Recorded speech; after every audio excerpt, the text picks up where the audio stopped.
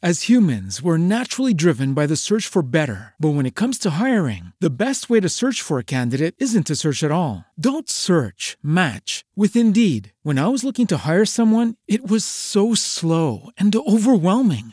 I wish I had used Indeed. If you need to hire, you need Indeed. Indeed is your matching and hiring platform with over 350 million global monthly visitors, according to Indeed data, and a matching engine that helps you find quality candidates fast. Ditch the busy work. Use Indeed for scheduling, screening, and messaging so you can connect with candidates faster. And Indeed doesn't just help you hire faster. 93% of employers agree Indeed delivers the highest quality matches compared to other job sites, according to a recent Indeed survey. And listeners of this show will get a $75 sponsored job credit to get your jobs more visibility at Indeed.com/podcast. That's Indeed.com/podcast. Terms and conditions apply.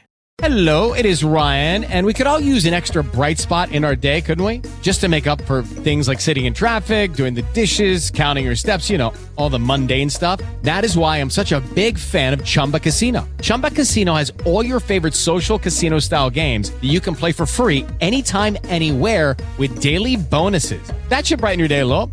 Actually, a lot. So sign up now at ChumbaCasino.com. That's ChumbaCasino.com. No purchase necessary. VGW Group. Void where prohibited by law. See terms and conditions. 18+. Welcome to Rockefeller's Barbershop. This is the day that the Lord has made, and I will be blessed and be glad in Him.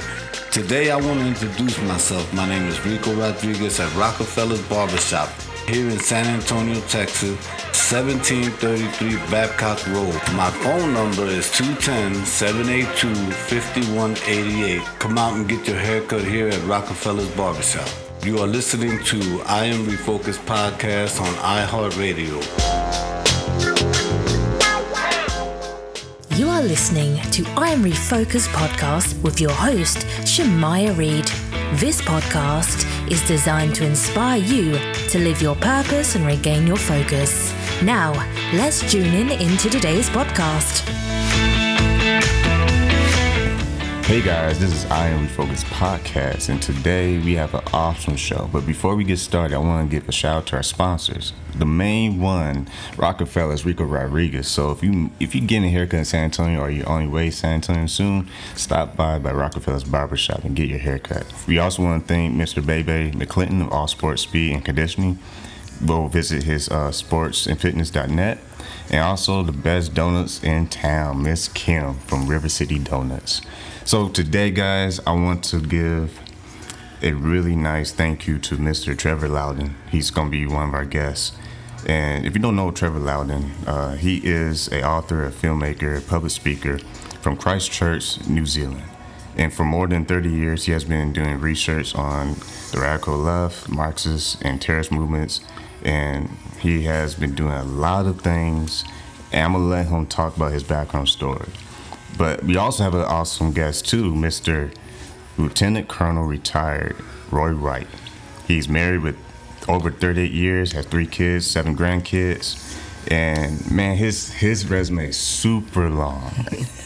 He has done some amazing things himself. But before we get started, I'd like to just have you guys say hello. How you guys doing today? Hey, how you going, Shemaya? It's great to be here. Great to be here, Enrico. Thanks for having us. This is great. I think I need a haircut. I got a haircut 2 days ago. I would have waited for today.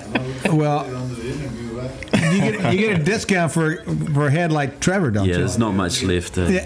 Well, I was going to say, it wouldn't take much, but on mine, you're going to have to work overtime. But no, thanks for having us, Shemaya. It's great to be here, and thanks for what you're doing for telling people, yes, inspiring people. That's great.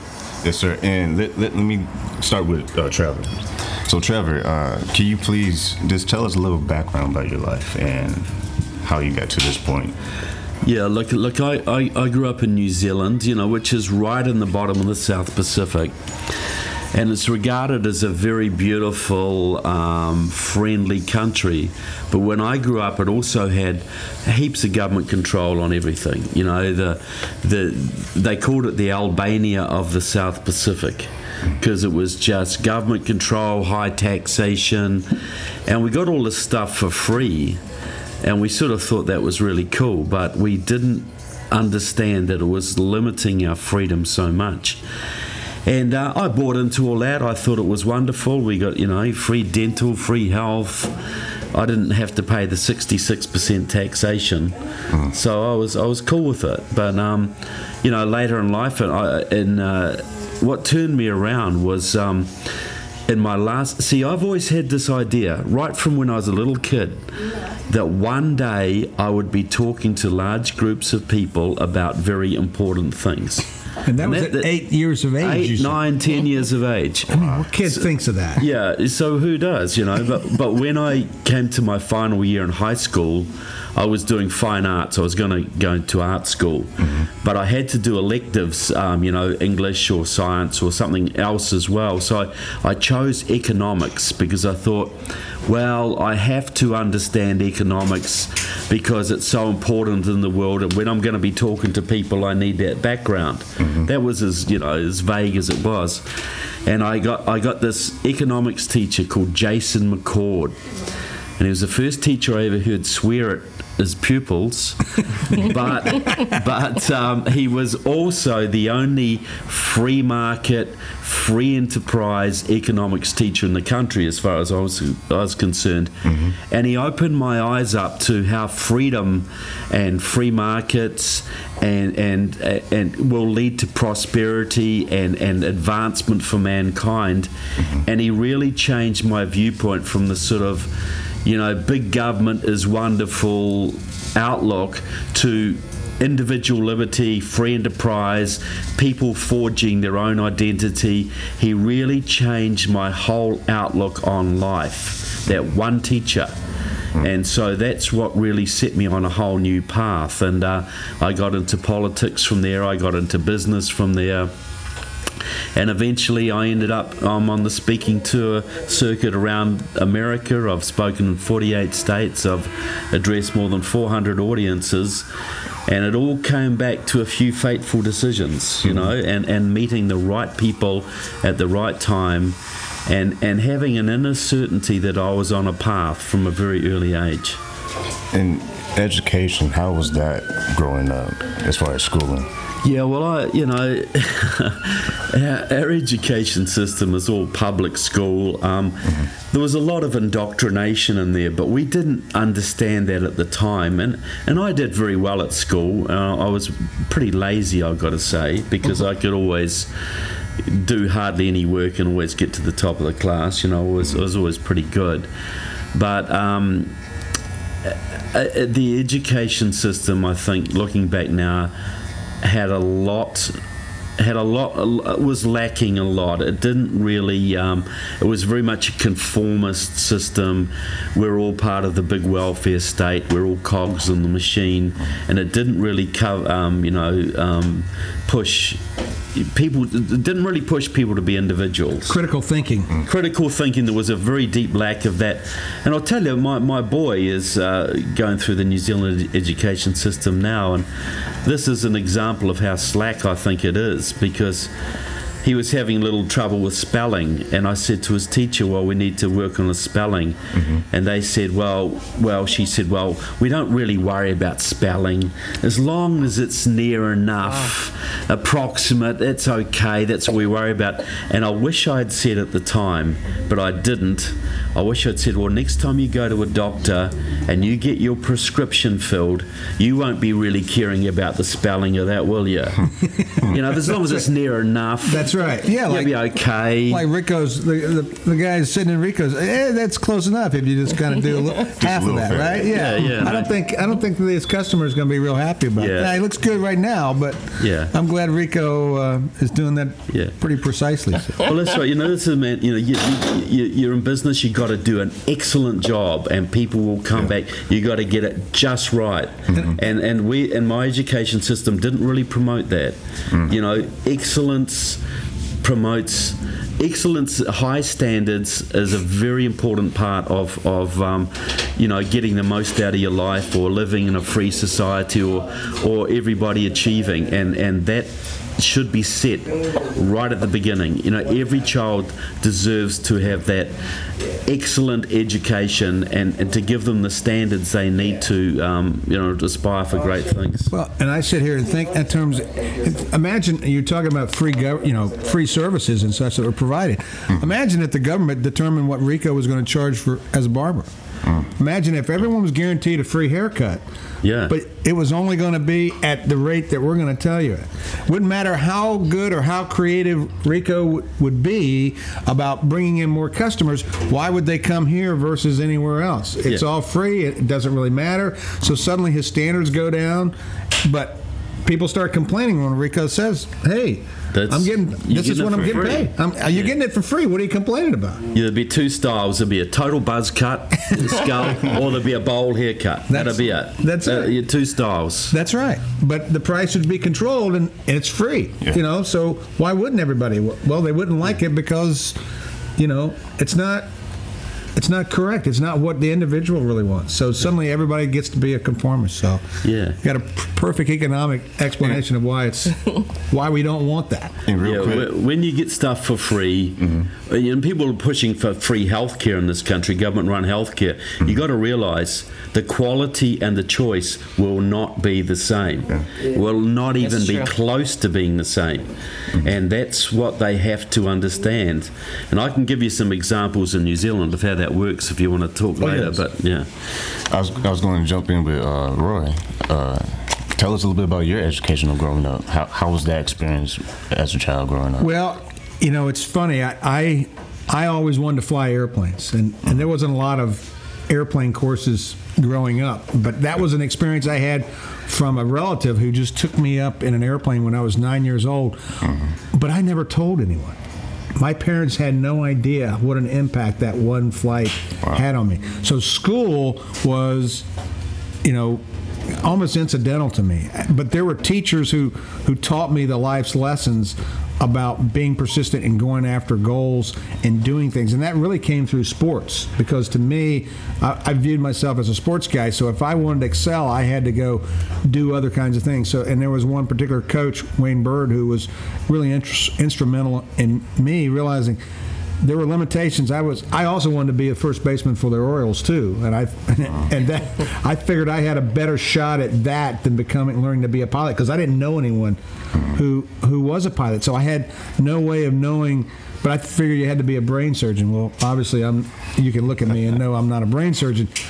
And here for the last 38 years, I've been flying airplanes. So I've been very blessed by God and others to have people be put in my life at certain points, like Trevor said, those seminal points that really you make a decision, go left or right, and God allowed things to come into my life that, as a kindergarten PE teacher, which is what I was growing up in North Carolina when I graduated from college, to go from there to then flying jet fighters within just a matter of a year, is still something I pinch myself about. And that was an opportunity to go into the Air Force when a friend of mine who came home and told me that the recruiters were recruiting. And in late '79, I had made a decision to either go back to graduate school to try to get a higher degree to be a teacher, a master's, or go into the Air Force, because they were suddenly, looking for pilots. They were desperate, and obviously I fit in the desperate category. So I applied, and then was able to excel out of that. In 20 years in the Air Force, have a successful career, marry a wonderful woman who supported me, and then get into my next life, which was being a commercial airline pilot. But that was really altered by life's events of working with some nonprofits. And nonprofits have changed my life in terms of giving back. Someone once told me, you get the most out of life when you help others get what they want out of life. Yeah. That's true. And I've found in working with children of military fallen heroes with Snowball Express, which is a nonprofit I helped get going, we were reaching out to children from around, and what we were getting back from these kids and from the sponsors and donors far outweighed. Even the families would just tell us, hey, nobody's ever done this for our kids, bringing them all together once a year for 4 or 5 days. This is incredible, all expenses paid. And I said, it pales into comparison to the impact you have on my life, and then that becomes a force multiplier in touching other people's lives. So, the description in the Bible about having your talents and, burying it, and I don't want to, well, God doesn't want you to do that. He wants you to use your talents and use them in so many different ways, and far more than you can ever imagine. Because so it's, and I've met people like Trevor and so many great patriots working with Snowball Express and with the other things I'm involved with, but we'll talk about that. So, but thanks for having us on. We appreciate it. Definitely. And going back to Trevor, today's show is a ping pong match. But tell us how did you get started to being an author? How did that even take place? Yeah, look, I was always very interested in politics, and I started writing letters to the editor. Okay, and you got to write 150 words, and you got to make your point really, really succinctly. So I would write dozens and dozens of letters, and I got quite famous in Christchurch, New Zealand, for my letters to the editor. And to the point, my father, who worked in a bank, would always say, "Oh, somebody came in the bank today," and they said, "Are you Trevor Loudon's dad?" And he would get so embarrassed about it, and because they were pretty controversial. But so that honed my craft. And then I would start writing longer articles for magazines, and then I've now written 2 700-page books. Wow. So, but that discipline, if you want to be a writer, start writing small, start writing letters to the editor, short stories, and learn how to make the most points you can in the fewest words possible. Nice. That's the art of it. You give the greatest message in the fewest possible words, and if you can hone that skill, you're on the way to becoming a writer. And did anyone influence you? Any writers influence you, or a mentor? Yeah, well, not so much mentors, but I was a big admirer of the writings of people like Ayn Rand, and some of the Russian writers too, like Boris Pasternak, the guy who wrote Dr. Zhivago, and some of the Russian poets. I'm not a big poetry guy, but I just admired their work, and also what was it about their work that made it so inspiring, you think? Well, partly it was because they were this is some of the Soviet era writers, because they're living in such an era of repression that As humans, we're naturally driven by the search for better. But when it comes to hiring, the best way to search for a candidate isn't to search at all. Don't search, match with Indeed. When I was looking to hire someone, it was so slow and overwhelming. I wish I had used Indeed. If you need to hire, you need Indeed. Indeed is your matching and hiring platform with over 350 million global monthly visitors, according to Indeed data, and a matching engine that helps you find quality candidates fast. Ditch the busy work. Use Indeed for scheduling, screening, and messaging so you can connect with candidates faster. And Indeed doesn't just help you hire faster. 93% of employers agree Indeed delivers the highest quality matches compared to other job sites, according to a recent Indeed survey. And listeners of this show will get a $75 sponsored job credit to get your jobs more visibility at Indeed.com/podcast. That's Indeed.com/podcast. Terms and conditions apply. Poetry in those days was the way you could communicate that the state couldn't interfere with. So people would write poems, and they would distribute them round, and they would have little poetry readings there, and there would be subtle political messages in there, and there'd be subtle spiritual messages, because religion was obviously suppressed. So poetry became the underground art form of that time, and so there was a lot of passion in it. There was a lot of creativity, but it was expressed in very few words, very economically done. But there was so much meaning put into a little bit of information. A one poem or a 2-page poem.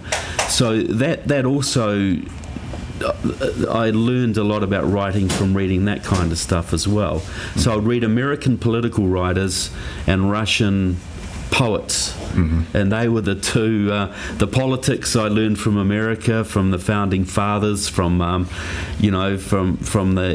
great American thinkers, and the art side of it I learned from those Russian poets. And how did you get into speaking? Because you also dabble into that. Yeah, well... Dabble. Yeah, I dabble, yeah. Just a little bit. Look, it started in New Zealand. I never spoke publicly till about the age of 45, and I was involved in a... I was involved in a political party in New Zealand. It was a very small government, low tax, individual liberty, educational choice type of party. And I got elected to the vice presidency of that party, so I would have to give speeches at conferences and that. And I did one speech. I wrote it all about the values of the apprenticeship system. You know, how that people learn through apprenticeships. It was a great thing to leave school, work for a hairdresser or a carpenter or an auto mechanic and learn the trade from the bottom up. And I was very enthused about that, and I wrote this speech, and it was very funny, and it got a lot of reaction, and it was the hit of the conference. And I thought, wow, there's a hidden talent here. And so I did a few speeches like that, but then I wrote some books on the American political scene, and I just I get invited to speak about my books, and from every conference I'd go to, I'd get 10 more invitations, and then 10 more invitations, and eventually it just snowballed to the point where I was virtually touring full time. But it was never a plan or intention, but it was fulfillment of that early childhood thing. One day I'm going to be speaking to large groups of people about very important things. And did you have but that it didn't goal? happen until I was 45 years old. Did you have that goal when you was little? It was a thought in my head, like an intuition. What's my role? What am I going to do in life? I'm going to be talking to large groups of people about very important things. And I remember that when I was 10 years old. That was going to be what I did. But it didn't really develop till I was in my 40s. Yeah. You know, so I was sort of wondering, when's this going to happen, you know? Yeah. But it was always there. And just hearing you talk, you obviously were taking action and developing your skills. Speak to a person who, because we always like hearing different perspectives, speak to the person who might feel like they might be stuck in developing your skills. What's some of the things that you did to overcome challenges? Because it's not like you just snap your fingers and you're speaking everywhere. Yeah, well, that's right. You have to see, we've got two sides of life. We have these inner intuitions or messages. We sort of, this is what we should be doing. This might be a calling. But we have rational faculties as well. And it's no good having one without the other. You've got to be prepared to do some basic work. You've got to be prepared to either educate yourself or go through the appropriate courses. But you never allow someone else to dictate your career path for you or your life's inner calling. The key thing is you've got to have the courage to go it alone and push against the crowd if necessary. And step outside the box. I think I think that's really one of the biggest. We're the biggest obstacle to our own success. I think. We are. And if you listen to others all the time, yes, you should take advice of elders. Yes, you should. But if it goes against your innermost convictions, you got to go with your convictions. So you got to go with your innermost convictions, but you have to be prepared to discipline yourself and do the work that's required. Like, it's no good trying to be a radio presenter if you won't do some voice classes or some diction classes, or if you won't go through a broadcasting course, you know. You got to be prepared to do that stuff. Yeah. But ultimately, you have to have faith in your own inner convictions, and we all have a path in life. It's a matter of whether we have the courage and the conviction to strike out on it. Because many people have great talents, great potential, but they're never prepared to make that little leap of faith, or that strike out on business for themselves, or take out that loan they need to start a business or whatever. And I think one of the biggest challenges is convincing young people and even middle-aged folks, is if you're not meeting that goal, then find those who are being successful. It's kind of like what this podcast is. People who are listening to this, hopefully, will be taking away those lessons, but asking people the hard questions. Well, what was it? What were the steps you went through? And of course, there's all kinds of self-help books out there, millions of them. But asking people who have been successful, and knowing that may not be your perfect blueprint, but it just like coaching a sport or something like that, it's not because I walk out there and just know. I'm asking people who are experiencing this and finding what will work in my life and applying it and making sure, like Trevor said, the discipline to do that. Well, as they say, success is not 10% inspiration, 90% perspiration. But, don't look at work.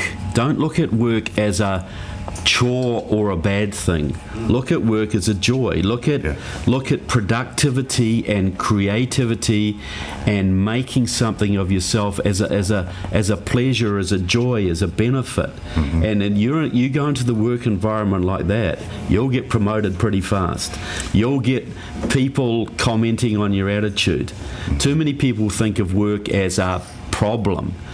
Work is what we are here to do. We are here to produce, to make, to create. We're given hands, we're given a mind, we're given all these faculties, and there is so much joy in creation. There's so much joy in doing what you believe is right. And if you have that attitude, I think it takes the dreariness out of things. And Roy, what's some of the qualities that you took away with your military background as far as discipline and leadership? I was just thinking back in my days at undergraduate pilot training, UPT, when we would sit there and the instructors would say, okay, this is what we're going to fly tomorrow. I want you to, go back and study this. But these were all words on a piece of paper. You literally had to, and the wives will tell you, how stupid we look, but we would set up these little cockpits in our rooms, and we would actually, you'd see there and you think, this is before simulators or any of the other kind of stuff. I mean, now it's much easier. But for us, we'd be sitting there and going through your mind and really almost like what golfers say, I visualize what my swing is going to be. I'm visualizing, what order I'm going to be moving the stick or the yoke and how much, all of those things, all the things that are going through my head. So that checklist mentality is what got me to the point, and sitting there in hours of kind of quiet study, sometimes working in a group, but other times just knowing it was up to me. No one was going to fly that airplane other than me. I mean, the instructor could maybe talk me through it, but at some point, you're going to be up there solo. And when you're up there solo, there's no one whispering in your ear, and you're flying around a jet fighter for the first time, and you're thinking, holy cow, 3 months ago I was a friggin' pedestrian. And the government's giving me this airplane to fly. So you really learn very quickly, and you learn that you're never going to fly a perfect flight. If there's one thing that it taught me, is that you're going to make mistakes, and you've got to let that just go by. Wow. You've got to learn from it.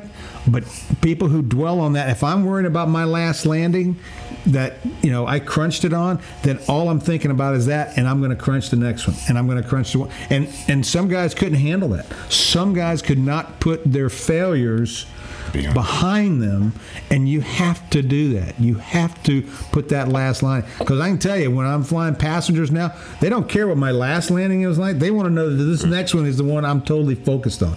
And if I'm not totally focused on that one, I'm going to hear about it.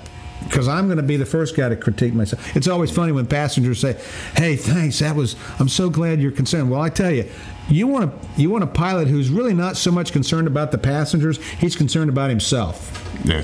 Because the number one passenger on the flight is me.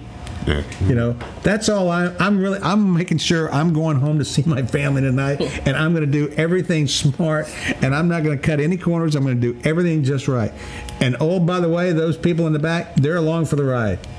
So I've got that kind of, attitude that every time I'm doing it, I'm focused on what that project is right there, not focus on the next flight or whatever, or the past one. So I think for us sometimes in life, We've got to enjoy the now and experience the now, but focus on the now. And do that with all the skills that Trevor talked about, whether it's training, whether it's education, whatever. And the failures are learning opportunities. Yeah, I think that you touched on it, Roy, the most important part in achieving success is acknowledging right from the start you're going to have a whole bunch of failures on the way.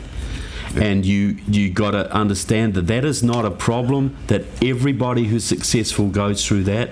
The biggest reason most people don't succeed is they're scared to try because they're scared of failure.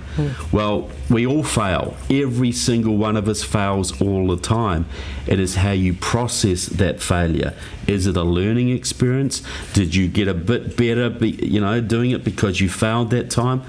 It's there's nobody who's successful who hasn't had a whole bunch of failures on the way. But it's the ones who get up, pick themselves up, dust themselves up and say, yeah, I learned something from that. I'm not going to do that again. I'm going to do it a bit better next time.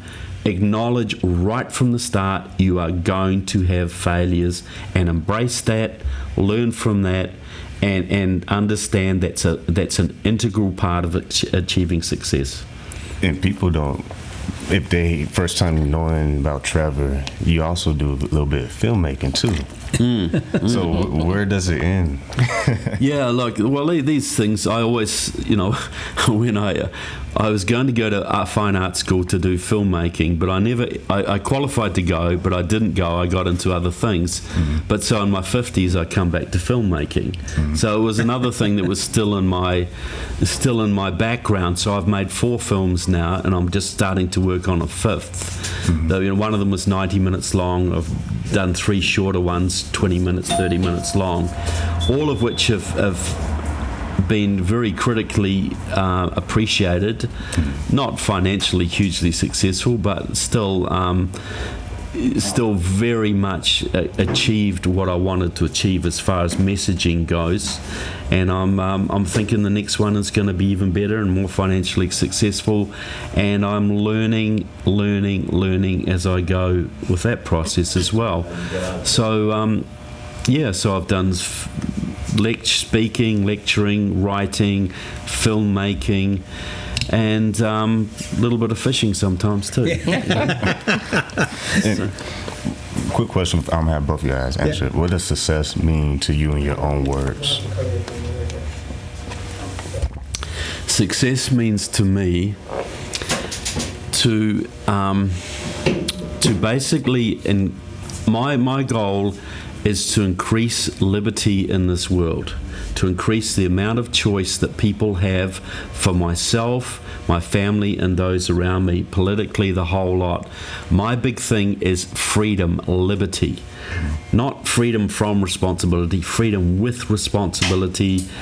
And success to me is articulating that to other people and inspiring other people to move along that path. And you are? I think for me, it has been truth.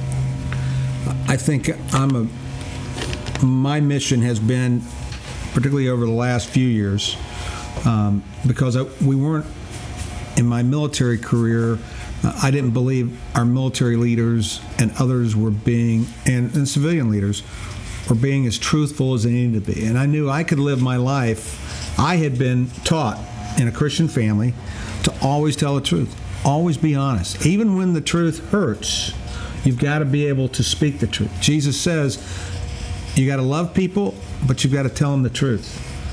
Otherwise, if you raised your kids just by loving them all the time and never told them the real facts of life, they're going to run right over you. And that's what happens in the world if we're not speaking the truth. And so I got involved with nonprofits for that reason, ones that were speaking the truth. Americans wanted to love the children of these fallen heroes who had been killed, but our country was not doing anything special for them. They were not reminding them once a year the price of freedom you've paid, it is recognized by this country, and we need As humans, we're naturally driven by the search for better. But when it comes to hiring, the best way to search for a candidate isn't to search at all. Don't search, match with Indeed. When I was looking to hire someone, it was so slow and overwhelming. I wish I had used Indeed. If you need to hire, you need Indeed. Indeed is your matching and hiring platform with over 350 million global monthly visitors, according to Indeed data, and a matching engine that helps you find quality candidates fast. Ditch the busy work. Use Indeed for scheduling, screening, and messaging so you can connect with candidates faster. And Indeed doesn't just help you hire faster. 93% of employers agree Indeed delivers the highest quality matches compared to other job sites, according to a recent Indeed survey. And listeners of this show will get a $75 sponsored job credit to get your jobs more visibility at Indeed.com/podcast. That's Indeed.com/podcast. Terms and conditions apply. With Lucky Land Slots, you can get lucky just about anywhere. Dearly beloved, we are gathered here today to... Has anyone seen the bride and groom? Sorry, we're here. We were getting lucky in the limo and we lost track of time. No, Lucky Land Casino, with cash prizes that add up quicker than a guest registry. In that case, I pronounce you lucky. Play for free at LuckyLandSlots.com. Daily bonuses are waiting. No purchase necessary. Void where prohibited by law. 18+. Terms and conditions apply. See website for details.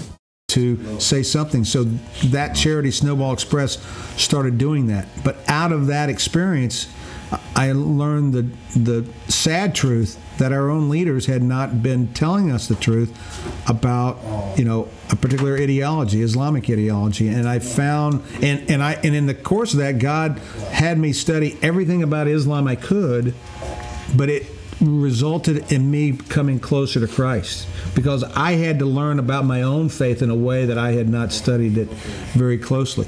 So in a strange kind of way, studying Islam made me a better Christian. And that was the truthfulness of what the Bible speaks. It is universal. It is always there. It's not hypocritical. But it can also sometimes be uncomfortable to the point where speaking the truth, as we see with Christians around the world who are being persecuted, they're speaking the truth, and yet they're people's enemies. And so that was the burden that God put on me. Doing Snowball was easy. I mean, everybody wants to help children of fallen heroes. But speaking the truth from a spiritual standpoint between Islam and Christianity, that conflict, let's face it, our world is wrapped up in a lot of anger over those two topics. So I knew as an airline pilot, if I wanted to learn how to fly a plane, I had to study the manuals. So I went back to studying the manuals of not only my own faith, but of Islamic faith. And that's when I began to say, now I have this information. If I don't say anything about it, I'm not completing the oath that I took to protect and defend against all enemies, foreign and domestic. And merely because I retired, that oath doesn't go away. So to me, truth is what we have to live our lives by. And Trevor's speaking the truth, and particularly as someone who's lived in a country that had that socialistic, almost communistic kind of flavor. I think listening to what he has to say is a very telling, forerunner of what would happen if we lose our freedom. So that's a sad truth too. We don't appreciate it. We just don't appreciate it enough. And Trevor, so add to that, the truth can hurt for a while, but lies hurt forever.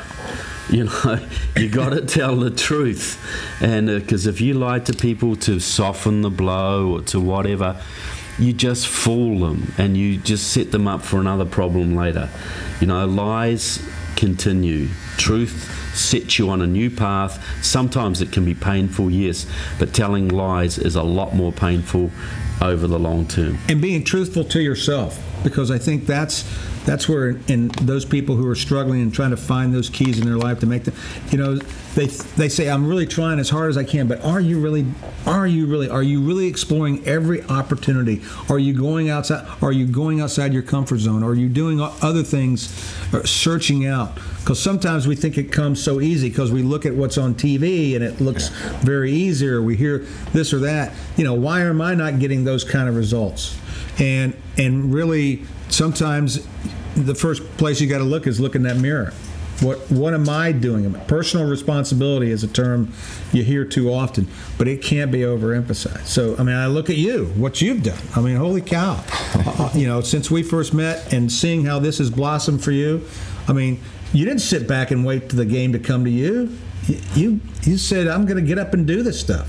Now, you had a support structure, great mom, business manager, Rico, sponsors, others. Holy cow. I mean, it takes a team, but at the end of the day, Shemaiah Reed's the man. Either you wake up every day and do it, or nobody's going to do it for you. Rico, same way. Nobody's going to open that door for Rico. Yeah. He doesn't get up every morning, gets his ass out of bed, says, hey, I'm coming in here to do it. Yeah, you did build this. Yeah, that's right. Unlike what some people say. And touch on this, because people listen to this show every week. I always try to bring different people from all backgrounds, because this whole podcast idea is about everybody. Right. Every one of us have a story. I don't care what religion you are. I don't care what you believe. That's right.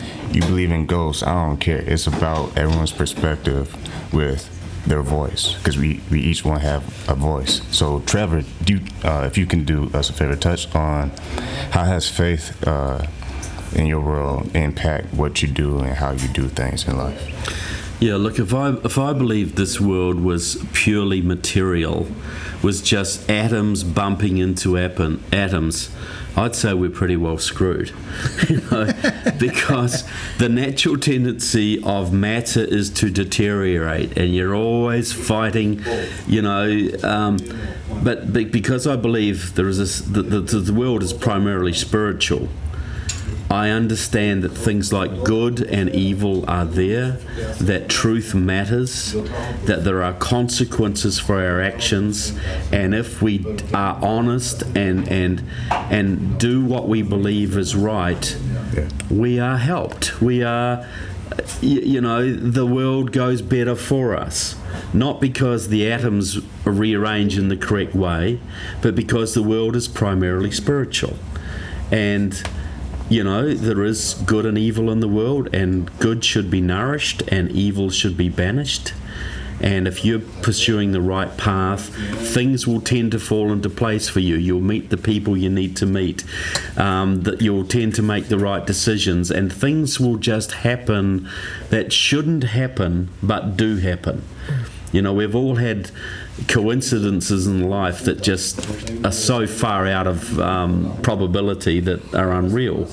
But if we're on the right path, these coincidences will happen more and more often. So I absolutely know that we're not just a collection of atoms. We're not just living in a world of mud. Yeah. We are living in a world ruled by spiritual values, and the closer we come to those, the better it will go for us. And if you guys want to dabble into what you currently do today, tell us, Roy, starting with you, what's some of the things you're involved with today? Well, I helped start a group called Truth in Textbooks. Our mission is to, again, back to the word truth, is to go and help local communities or states. In the state of Texas, for example, we organized to train approximately 50 volunteers to go out and review the upcoming or the social studies textbooks that were under consideration here in the state of Texas.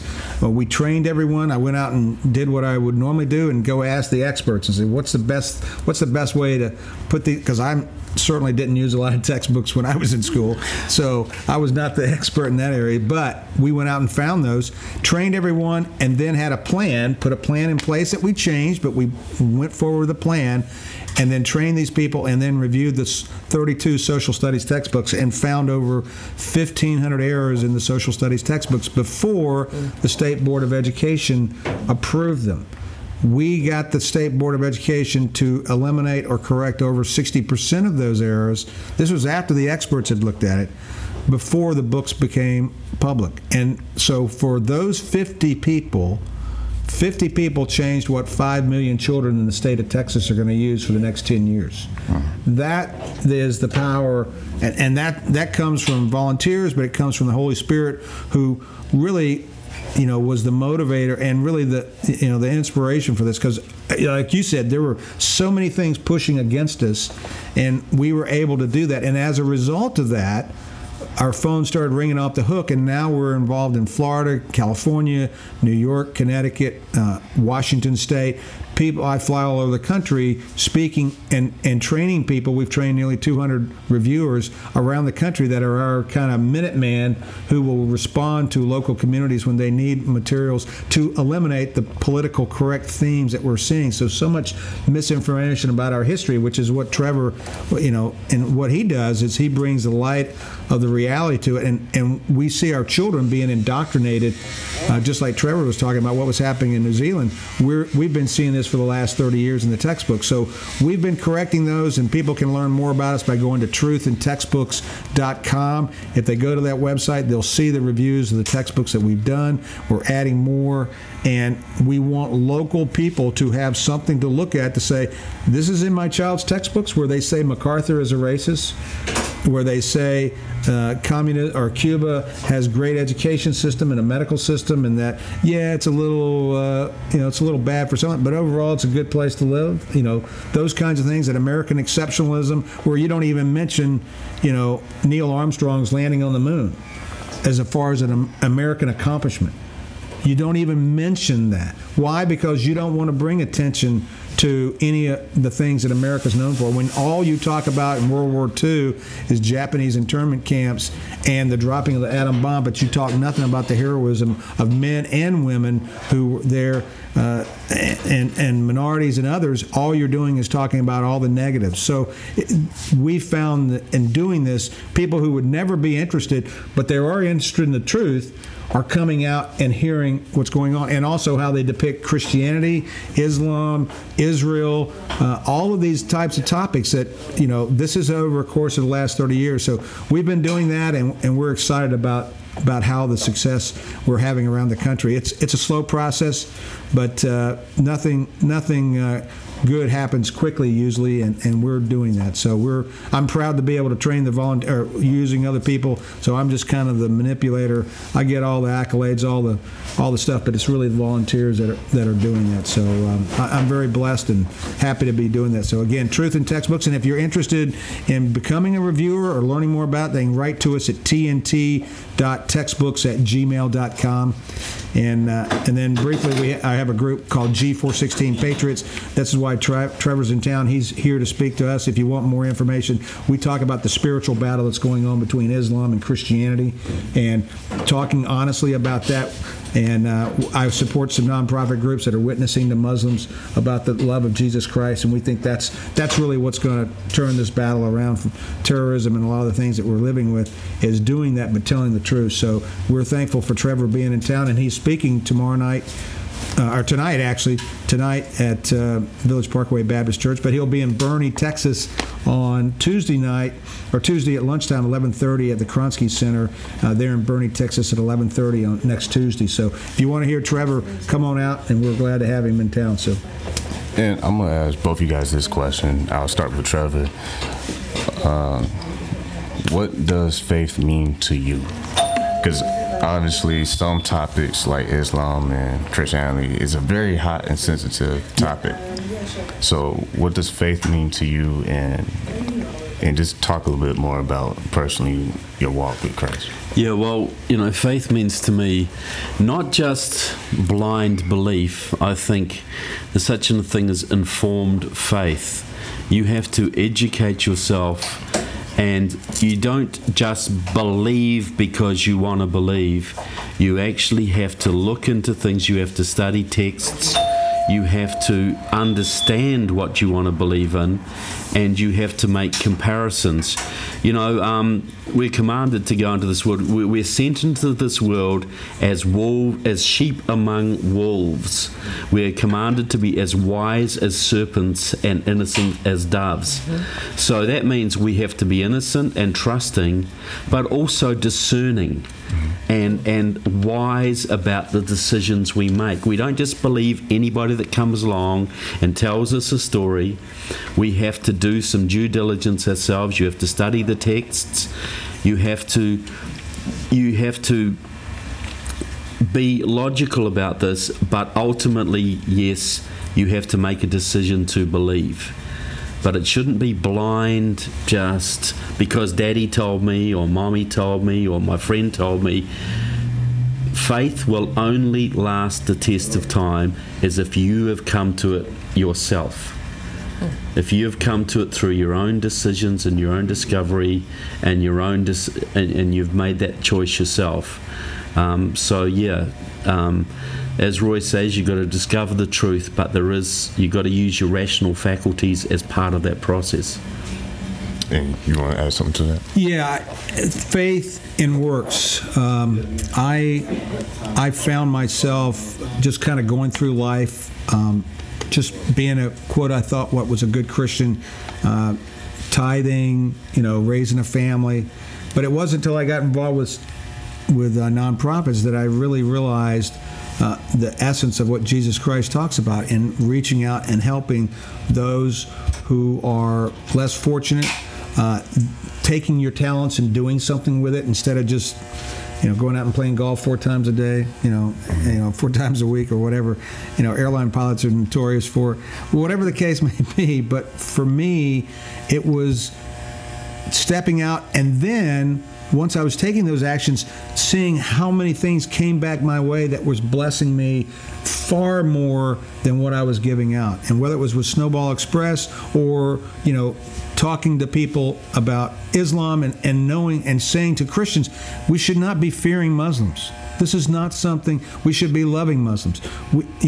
Christ gives us this edict to go into all the worlds. Well, let me tell you, Christian organizations, and which I've supported and funded for years, have not gone into Muslim countries because of the danger involved. Well, we have Muslims in our community right now that we work with, we interact with. We need to have relationships with them. We need to have, honest relationships with them, but be open and understanding and loving to them, because the number one reason why Muslims say that they leave the faith is because they've met a Christian that breaks the stereotype of what they have been taught a Christian is like. And stepping outside the box and engaging with them on a one-on-one basis and having a personal relationship with them, family, and engaging with them at work, at school, or in neighborhood, inviting them over and learning about their culture, but knowing firmly in your faith that you worship a different God than they do, but presenting it to them in a way that is through your example lets them know that you love them. And that's the key difference between the Islamic religion that's taught by Muhammad versus, and there are many great loving Muslims, and I have lots of friends who don't know much about the Quran, but they know what they believe about Islam. Just like I know lots of Christians who call themselves Christians and say, oh, I'm a Christian, yet go off and do some pretty bizarre kind of behavior. So it is having that faith, and I've seen it work in so many different ways that, and I'm working with groups that are even better at it than I am, that are seeing the success. This is what's kind of shocking. More Muslims have come to Christ probably in the last since the turn of the 21st century, since the 80s, let's say, than in the previous 1,400 years. Mm-hmm. And the reason why is the internet. God has given us the internet to reach into the lives of Muslims around the world, to let them know the love of Jesus Christ and the honesty about what's going on with Islam, and doing it in a way that is changing their lives and giving them the truth about Jesus Christ. Not the truth as it's depicted within, the Quran or others, but doing it within the concept of speaking the truth about our Savior, Lord Jesus Christ. So I think that is encouraging. We were talking about it on the drive. I'm more encouraged now than ever before after being engaged in this battle that the challenge will be won. But it won't come without some ups and downs, and we just have to continue as Christians to use love, but use truth. That's why we chose Galatians 4:16 as our group. Paul went back to the Galatians telling them about how to become a Christian, and the Jews were very upset that they were that anyone could be a Christian, not just Jews, and they thought it could only be. And so Paul said to him, says, I'm now your enemy for telling you the truth. So Galatians says that, and then when we tell people the truth, sometimes we're your enemy. Well, that's not on me, that's on you. The truth is the truth. And the truth of Jesus Christ is he loves everyone. But you've got to come to him. You've got to accept that. He's not going to force it on you. It's not a socialistic religion, which is a good thing. So that's how faith has worked in my life, and I'm blessed because of it. So I'm very thankful, and thankful we met through, again, Lance Hoppus, who heard me speak and said, God wants me to have 2 more hours of radio time, and gave us an hour of that. And you're the producer for that show, so and here we are today. So, and Trevor, never knew Trevor until 2 years ago, and then boom. I met him yesterday. Yeah, and there you go. So there's a reason why all this happens. And Trevor, in your writings and in your speech and in your films, if you can boil it down to one message for the audience, what would that message that you want them to obtain? Yeah, well, most of what I write about is, see, when people take an oath to defend the Constitution of the United States, it's against enemies, foreign and domestic. Now, we all understand there are foreign enemies of this country, say North Korea or Iran or whatever, the governments of those countries, not the people. But very few of us understand that there are people in this country, in government and very high positions of power, who want to do us harm. We have to understand that not everybody has good intentions. And part of being an honest citizen is to understand that there are internal enemies. So my work points this out, and it really is a message for tighter security in government positions and greater diligence of our public officials. Even in this city here, the Communist Party of San Antonio was run out of a barbershop on the south side, back in the 30s and 40s and 50s.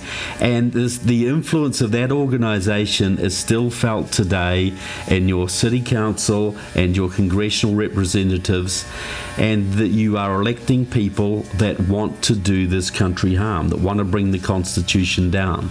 So that's really the focus of most of my writings. And if people want to see a great movie, and I'll push it myself, go on the internet and look for the enemieswithinmovie.com. Enemieswithinmovie.com. We say there's 100 congressmen and 20 senators who are basically disloyal to the Constitution, who are working for Cuba or China or enemies of this country, but they're serving in your Congress right now, and that is the cause of a lot of the problems that America has. And that's shocking to a lot of people who are listening to this podcast. Oh, that's over. Honestly, go and take a look at enemiesfromwithin.com and look at that and judge for yourself. And there's another website you have. What's the website you have that they can Google up San Antonio and see? Well, KeyWiki. I've got a big website called KeyWiki, KEYWIKI. And it's got over 104,000 profiles of American radicals, just enemies of people who want to destroy the country. And if you look at this, you can look at some of your congressmen from San Antonio, you can look at some of your city councilors, you can look at, these are people who are allied with very radical movements like the Communist Party, like La Raza, like CARE, the Council on American Islamic Relations, which is a front for the terrorist Muslim Brotherhood. But these are people operating in your communities right now, and that is why they are forcing their education policies down your throat, their healthcare policies. They are trashing America every chance they get. They are fighting against the Constitution. And then go to your website too. My daily blog is trevorloudon.com. Loudon is Loudon, trevorloudon.com. So we have a series of articles there exposing some of these people. That's not all I do, but the main focus of my work is exposing the enemies within, because I see this as the greatest, freest country in the world, and if America is ever destroyed, it'll drag every other freedom-loving country down with it. Nobody can survive if America isn't there to lead the way. And I think that's in essence the message. Here we have someone from New Zealand coming to America to warn us of what they're seeing. And when you have millennials, 18 to 29 years of age, who, when their survey was asked, what do you think is better, socialism or democracy? And they vote for socialism. Trevor grew up in that kind of environment, and the reason why they believe that is because our textbooks, back to what we were doing, has taught the children, hey, all the pluses of socialism and communism, and yet they don't use communism. Oftentimes it's code worded for socialism, and yet that's exactly what's going to lead us down. Yeah. Well, the enemies of America have long understood they needed to penetrate the educational system here to make young American kids hate their own country. And there's a lot of American kids now who think America got rich because it ripped off the third world and exploited people, and is a horrible history of slavery and corruption. Well, every country has its bad elements, but America has been the most benevolent country the world has ever seen, the most generous country, the freest country, the most prosperous country. It's a guiding light for everyone who loves liberty. So yes, we should confront the dark periods of history. We've got to be honest, as Roy says, we've got to tell the truth. But just focusing only on the negative aspects of America, as most history textbooks do now, is not doing kids a service. They've got to understand the greatness of America, how America saved the world in World War II, how the American Constitution is the greatest political document ever written, because it is the first country in the world that said your human rights come from God directly to the people, and the people then elect representatives to protect those rights. Every society before that, the rights came from God to the king, and the king made all the decisions. The king interpreted the way that would suit him or her. And so America is such an exceptional country. It's a beacon of liberty for everybody. So Roy is re-establishing the truth in the textbook so American kids understand the greatness of their country. And I'm working on exposing some of the enemies of the country so we can clean them out of office and get more patriotic people into leadership positions. And back to what Roy was saying earlier about telling the truth. The easiest way to have a problem is if you speak up, right? That's right. I mean, that can happen in any... Yeah, in a workplace, in school, at church, at home. You see your friends. How many kids that you know of, if someone who knew what was right and wrong had simply said to that person who was at that fork in the road, hey, let's come over here. Let's don't go there. Let's don't do that. But because of people's unwillingness to stand up and be bold or to speak the truth that they know, because they're worried about losing a friend or hurting someone's feelings, that's the demise of our nation. But when people start standing up and being, calling it out, Jesus Christ, stood up and told the truth and was persecuted. We have Coptic Christians around the world that are doing the same thing, and politicians who speak the truth, and they're oftentimes labeled as haters, or and the other sides love to kind of put that on us. So we're just we're going to continue to do it, and because that's what God wants us to do. And speaking the truth is the ultimate act of love.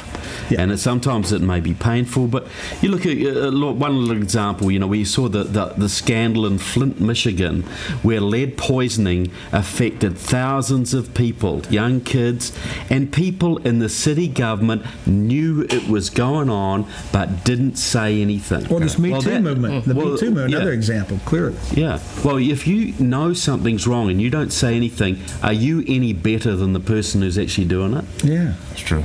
I can tell you, looking at Miss Reed over there, she was telling the truth to you growing up. She told you a lot of truth, and sometimes didn't make you happy.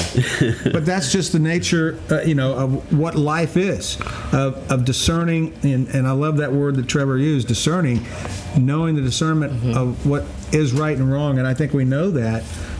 We just have to have the courage to speak up and do that. So, and what you're doing with your podcast, again, sharing that truth with people, the success stories, is a wonderful thing. So God's got you on a great mission, Shemaiah. And think about this podcast, because I purposely wanted you guys to be on the show today just to have a diverse perspective, a different viewpoint. And the whole if you listen to the whole show over again, and you listen to Roy's childhood story, and you listen to Trevor's childhood story, the bottom line is this platform is everyone has a story. Yeah. But if only pick and choose who can tell their story, then what's the point? That's right. So I appreciate you guys coming in today. Tell the truth. But not just tell the truth, but really just talk about your life. Because I think a lot of times people are so rushing to judgment versus just listen. Oh, yeah. That's why we have 2 ears and 1 mouth. That's right. Good point. Good point. So with wrapping up this podcast, because time always goes by fast, what's some of the last encouraging words you just like to tell people in general? Well, I think there's a lot of hope out there. I think we live in a world that wants you to think there is no hope. But that hope comes from Jesus Christ. Because if we wrap ourselves up in whatever the latest fad politician, whether it's Donald Trump, whether it's Romney, whether it's Obama, Clinton, whoever you're siding with, all of those people are going to fail you. I'm telling you, all of them are going to fail you. And the one steady constant in all of this that will never fail me is Jesus Christ. And I always go back to that root and say, am I doing his work and telling the truth in a loving way and making sure that I'm giving him the glory? I loved it when the Eagles, the coach and the quarterback, all stood up and said, and people, oh, that's so hokey. It's not hokey. What you're doing is because of Jesus Christ. What the work you've done, the fact your parents have supported you in the way they have, that's the message, and that's the hope of the world. It's not anything else out there. It's not material things like Trevor said. It's that, and getting back to those roots is what's going to save our country, and we're not going to have to, rely on anything else. So I'm so glad we've struck up a great friendship, and thanks for having us on today. I appreciate it. Trevor? I want to say, everybody out there listening, you were created for a reason. You are a unique individual. You have gifts and talents, and you are expected to use them to your maximum ability for your family, for yourself, and to help others achieve their responsibilities. You weren't given a mind for nothing. You weren't given a pair of hands for nothing.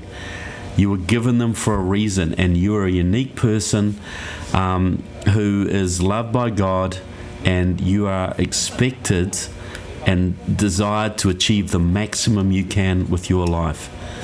And I think everybody needs to understand the importance of their role in this world. And there you guys have it. This was an awesome show. Make sure you just listen to this again and share it with your friends and family. I do not want to close the show without thanking the main guy, the main man since day one, Rico Rodriguez with Rockefeller's Barbershop. And also shout out to Baby McClinton, All Sports Speed and Conditioning, and the best donuts in San Antonio, Miss Kim with River City Donuts. Absolutely. You guys and ladies, like I always say, keep God first, God bless, and peace.